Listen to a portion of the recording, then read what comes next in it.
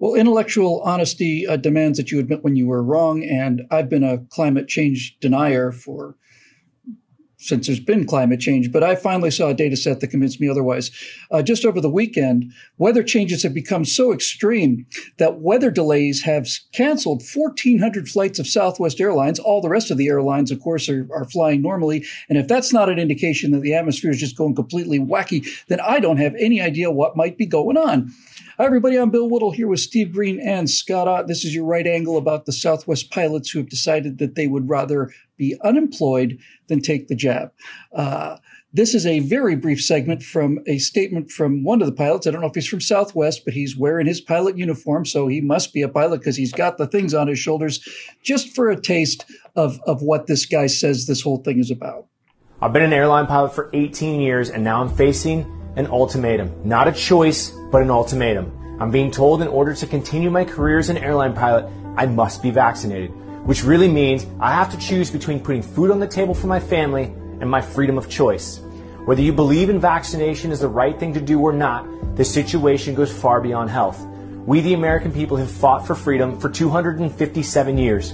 We go around the world spreading ideas of freedom and democracy. We help other countries and people fight for their freedoms, while ours are being stripped away. You may think being forced to wear a mask or get a vaccination is insignificant, but when you begin to compile mandate after mandate and loss of freedom after freedom, it becomes very significant. So we stand at a critical moment in time right now, ladies and gentlemen, as we record this. Southwest seems to be having a large percentage of their pilots calling in sick. A number of things are happening downstream of this, but the reason they're calling in sick is because they have been told that if you don't get the vaccine, then you're fired. And being pilots, and those of you who aren't pilots will never understand just how wonderful it is to be a pilot. Those of you who are not pilots don't understand that pilots generally are a cantankerous bunch of people, and they are pretty protective of their freedom and their rights. That's why they like to go flying through the sky, you see. And that's why when you ask what a pilot uses for birth control, the answer is his personality. Now, pilots for Southwest Airlines have decided that they're going to do a sick out, and a number of them apparently have decided that if it costs them their job, then it's going to cost them their job. And the reason that this is a critical time now is because now it's all going to hang on whether or not other airline pilots decide to carry this banner and put the idea of freedom ahead of the paycheck. And that has been a quality that has been in short supply lately. Steve, of all the things that I think today we probably shot a number of segments, and all of them were about the denial of reality, right? Just the plain denial of it. You were the one who told me that after they canceled 1,200 flights or something, Southwest said 18. It was because of 1,800? Yeah, and they're still canceling them. Because of weather conditions. So these bizarre weather conditions that are affecting Southwest airline routes, which are the same routes as other airplanes fly, just at different times, a few minutes apart. These freak weather conditions are continuing. What is going on with this? Why can't people just come out and say it? Why can't Southwest just come out and say, yes, our pilots are calling in sick because they don't want to take the vaccine? And it may not even be that. It may just be. That's right. You're right. They don't want to be. They don't want to be told to take the vaccine. I'll tell you a story. I think I've told this one before, but it's been years and years and years. When I was a little kid, my favorite vegetable in the world was lima beans. I loved them. I still do. My wife hates them now, so I hardly get to have them as a grown up. But my grandmother would make them just like drowning in butter and salt, and I love these things. So my mom and I are having dinner at her parents' house, and I'm doing what I always did. I'm saving my lima beans for last because I love them so much. I'll never forget this. We're having my grandmother's pan-fried pork chops, lima beans, and mashed potatoes. And I'm going after the pork chop and the mashed potatoes like crazy. And keep in mind, I'm like 3.5-year-old, maybe 4-year-old kid. And my grandfather notices that I'm not eating my lima beans. He assumes the worst, and he says, "Eat your lima beans." And I said, "Why?" Which, wrong thing to do, 3.5-year-old Steve. But my grandfather did the worst thing after that. He said, "Because I told you to." Now, I don't actually remember this part, so I have to tell it to you the way my mom and my grandmother and my grandfather used to tell it to me as I got older. But apparently at this point, I started making a big show of not eating my lima beans. I'd like hover the fork and then go for the mashed potatoes instead. And my grandfather then tells me I'm not leaving this table until I've eaten my lima beans. Apparently, I sat there for I don't know how long until my grandmother, upset by this whole scene, finally leaves the table practically in tears. More time goes by. My mom does the same thing. She leaves the table practically in tears. My grandfather sits there for I don't know how long, finally gives up. He storms away, at which point I eat my ice cold lima beans. And this is America, baby. We will not do the things that we want to do just because somebody told us we have to do it. And there's really nothing more American than that. And I'm not saying I'm this special guy. I'm saying this is a trait of our people, and it's something a little silly about us, but also something we should take some pride in. And this has nothing to do with what I actually wanted to say today, but it's so on point that, you know what? I'm just going to forget everything else and just tell all of our viewers, your lima beans are pretty good. You probably want to eat them, but don't eat them just because somebody told you have to. Somebody who's commented recently that one of the reasons there's so much unchecked immigration into this country is because they are trying to repopulate the country with people who are not, it's not a question of them looking different. They're just more used to living in societies that are submissive to authoritarian rule, that this is just business as usual to be told what to do, and the government says to do it, so we do it. Scott, this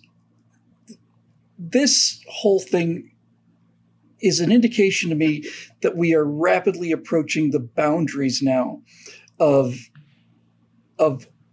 what people will put up with.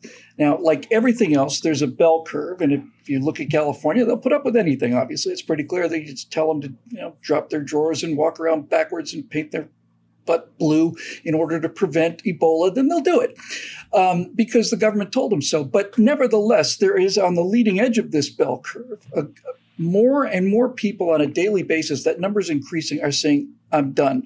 I'm not doing it.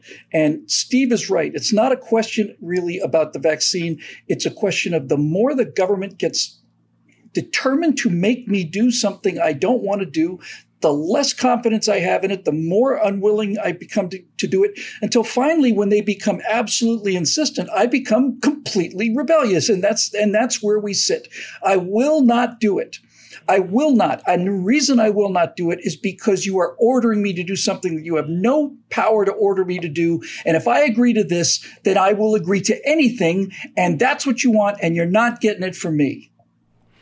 And I think there are two things that need to be said here. Number one, as of this moment that we record this show, both Southwest Airlines and the Pilots Union are denying that there's any kind of a sick out, that there is any kind of a walkout because of people who don't want to get the COVID-19 vaccines. What is their explanation for 1,800 flights not flying for Southwest? I have not seen the explanation for that. I'm just saying that's what the union and the company are saying, and it's kind of unusual that management and union would both be singing from the same hymnal, but nevertheless, I think the overall point that you're getting at here is a good one, and I've said from early on in this process, most people will take precautions to protect the health of their own family and their loved ones and the people around them. At this point in our history with this virus, everybody knows somebody who's had it, basically. And so there aren't a whole lot of people around who still don't think it exists or who still think that it's trumped up. Enough of us know people who have gotten very sick or who have died as a result of having this, that if you persuade people with information and facts rather than trying to force people with mandates and requirements, you will get a very large measure of compliance. In fact, you'll get more than enough to establish what they used to refer to as this kind of herd immunity threshold, that somehow we're going to get to this point where enough people will have it that we don't have to worry about it. I gladly went and got the vaccination, and go ahead, haters on YouTube and in the comments section, bring it on. Alive and well and walking 4 to 7 miles every day, even though I'm a geezer, having a good time at life, and I can take it. Nevertheless. So far. That's right. Why do you think he has to walk so much? What is he walking away from? Anyway, but that said, I didn't do it because somebody said, you've got to do this. I did it because I think it was a good idea in order to remain healthy, in order to protect the health of my wife and my children and my in-laws and stuff like that. So my point is that it's government, especially people who believe in the big state, the Democratic side of the aisle, for whatever reason, even though they pretend to fight for the little guy and believe in the little guy and believe in democracy, that the will of all the people, they don't believe the little guy is smart enough to make the right decision. Either that, or they don't believe that they are persuasive enough in order to get the little guy to make the right decision. For whatever reason, the little guy doesn't trust them. And so they can never just rely on the good, sensible American people who will do the right thing if given the proper information, if given accurate information. And that's the real problem here. When you have to resort to mandates, and Nancy Pelosi was being interviewed today. She had a press conference today, and they were asking her about the thing we did a show on last week about how the banks should have to report to the IRS every balance or transaction over $600 so that the IRS can catch tax cheats. Pelosi unflinchingly said that was a great idea because you'd catch tax cheats. So she takes the same approach, and her whole party takes that same approach to this vaccine idea. It's like, well, we can't trust people to go and protect their families. So what we have to do is force them to do so, even though the vast majority of people have already done so, are in the process of doing so, or have every intention of doing so. There's something in them that says, well, we can't get them all to do it if we don't force them to do it. We don't trust you. So anytime a Democrat stands up on the pulpit and begins to mouth these platitudes about democracy and about how they believe in we the people, just ask the question, then why can't you trust us to do the right thing?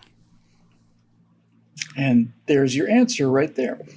And by the way, I would just, I wasn't going to make this about the vaccine, but here we are. So a couple of points to be made. I think the data on masks is utterly skewed, and I don't think masks really have much effect at all. But you can make the case if the data, I think the data is garbage, but if the data is not garbage, or even if some of it's not garbage, there is a logical progression to say you should wear the mask because you are making other people sick, and I'm one of those other people, and therefore you need to wear a mask to stop the transmission. I don't agree with that, but there's a logic to it. But with the vaccine, you've got the exact opposite issue. If you are vaccinated, and your family's vaccinated, you shouldn't have the slightest damn about anybody who's not vaccinated. They cannot touch you. They cannot hurt you. If you're vaccinated with a vaccine that provides immunity, and your family is, then the entire rest of the world could be unvaccinated and not have the slightest impact on you whatsoever, at all. None. So you would think that what these people would want, if their theory is correct, is for all of those anti-vaccine conservative lunatics like me, we should continue to stay unvaccinated because we'll all die off, and then the stupid people will be gone. But that's not what they're doing. What they're doing is precisely the opposite of this. They are making any kind of discussion about this off the table. You cannot have this discussion on YouTube. It is not possible. The video will be gone and the channel will go with it. Why? Why? If I have got something that I believe in and that I believe is true, then I'm not only not afraid of somebody else's opinion, I'm welcoming their opinion because I can defeat it and show other people why they're wrong. Why are we being shut up about this? I don't know. I do know that that the definition of a vaccine up until this vaccine has been the introduction of a dead or weakened version of the pathogen in question into the bloodstream in order to generate an antibody response without running the risk of a serious illness. And there is no part of that COVID-19 in this thing. It's a question of Now you're going to make spike proteins because we've altered your DNA. That's how it works. That's what it does. And when the FDA says that the definition of a vaccine is something that provides immunity, and then they change the definition, as they did a few weeks ago, to something that activates the immune system response, people like me get a little suspicious. People like airline pilots who have to live in the real world of data where mistakes are fatal are having a problem with this. And of all the people out there who seem to be having the biggest problem with this, it's the healthcare workers. It's the people who have the highest stake in vaccination are the ones who are saying we're not doing it, or we are going to be facing a healthcare crisis because a number of medical care professionals are not going to be taking this vaccine. They're going to be fired. So why would they do that? Why? I don't know. But I do know that if you're flying a 737 at 35,000 feet and you start seeing a bunch of things that don't make any sense and you start to think, well, this is completely nuts, the term for this is an emergency. And if you pretend not to see these things and just go blindly on your way, then the outcome is not going to be good. And you don't deserve to be called a pilot. You get to be called an autopilot. And this is the discussion that is out of bounds and off the table. And if it's so easy to defeat, then why is that happening, I wonder? Why? People believe that the moon landing never happened. I'll have a conversation with those people, and I'll win that argument. What's so hard about this? Go Southwest, and of all the things in this, the thing that strikes me the most is the cowardice on the part of the leadership. Scott, didn't you tell us backstage that somebody at Southwest had said essentially, look, we don't want to enforce this kind of thing on our crews, but the FAA says we have to, right? I think a lot of corporate CEOs across the country are basically saying that they see that coming down the road, and the last thing a corporation wants to do is run afoul of some government agency, so they're trying to figure out a way to adapt. Well, if the United States disappears as a free country, we can blame people like you. People like you at the top of the corporations, not at the bottom, at the top of the organizations, top of the NFL, top of the NCAA, not the people at the bottom, the people at the top who've decided that there's something unpleasant coming and we don't want to do it, but we're going to do it anyway because we don't want the trouble. Okay. All right. Now we know where the stakes are.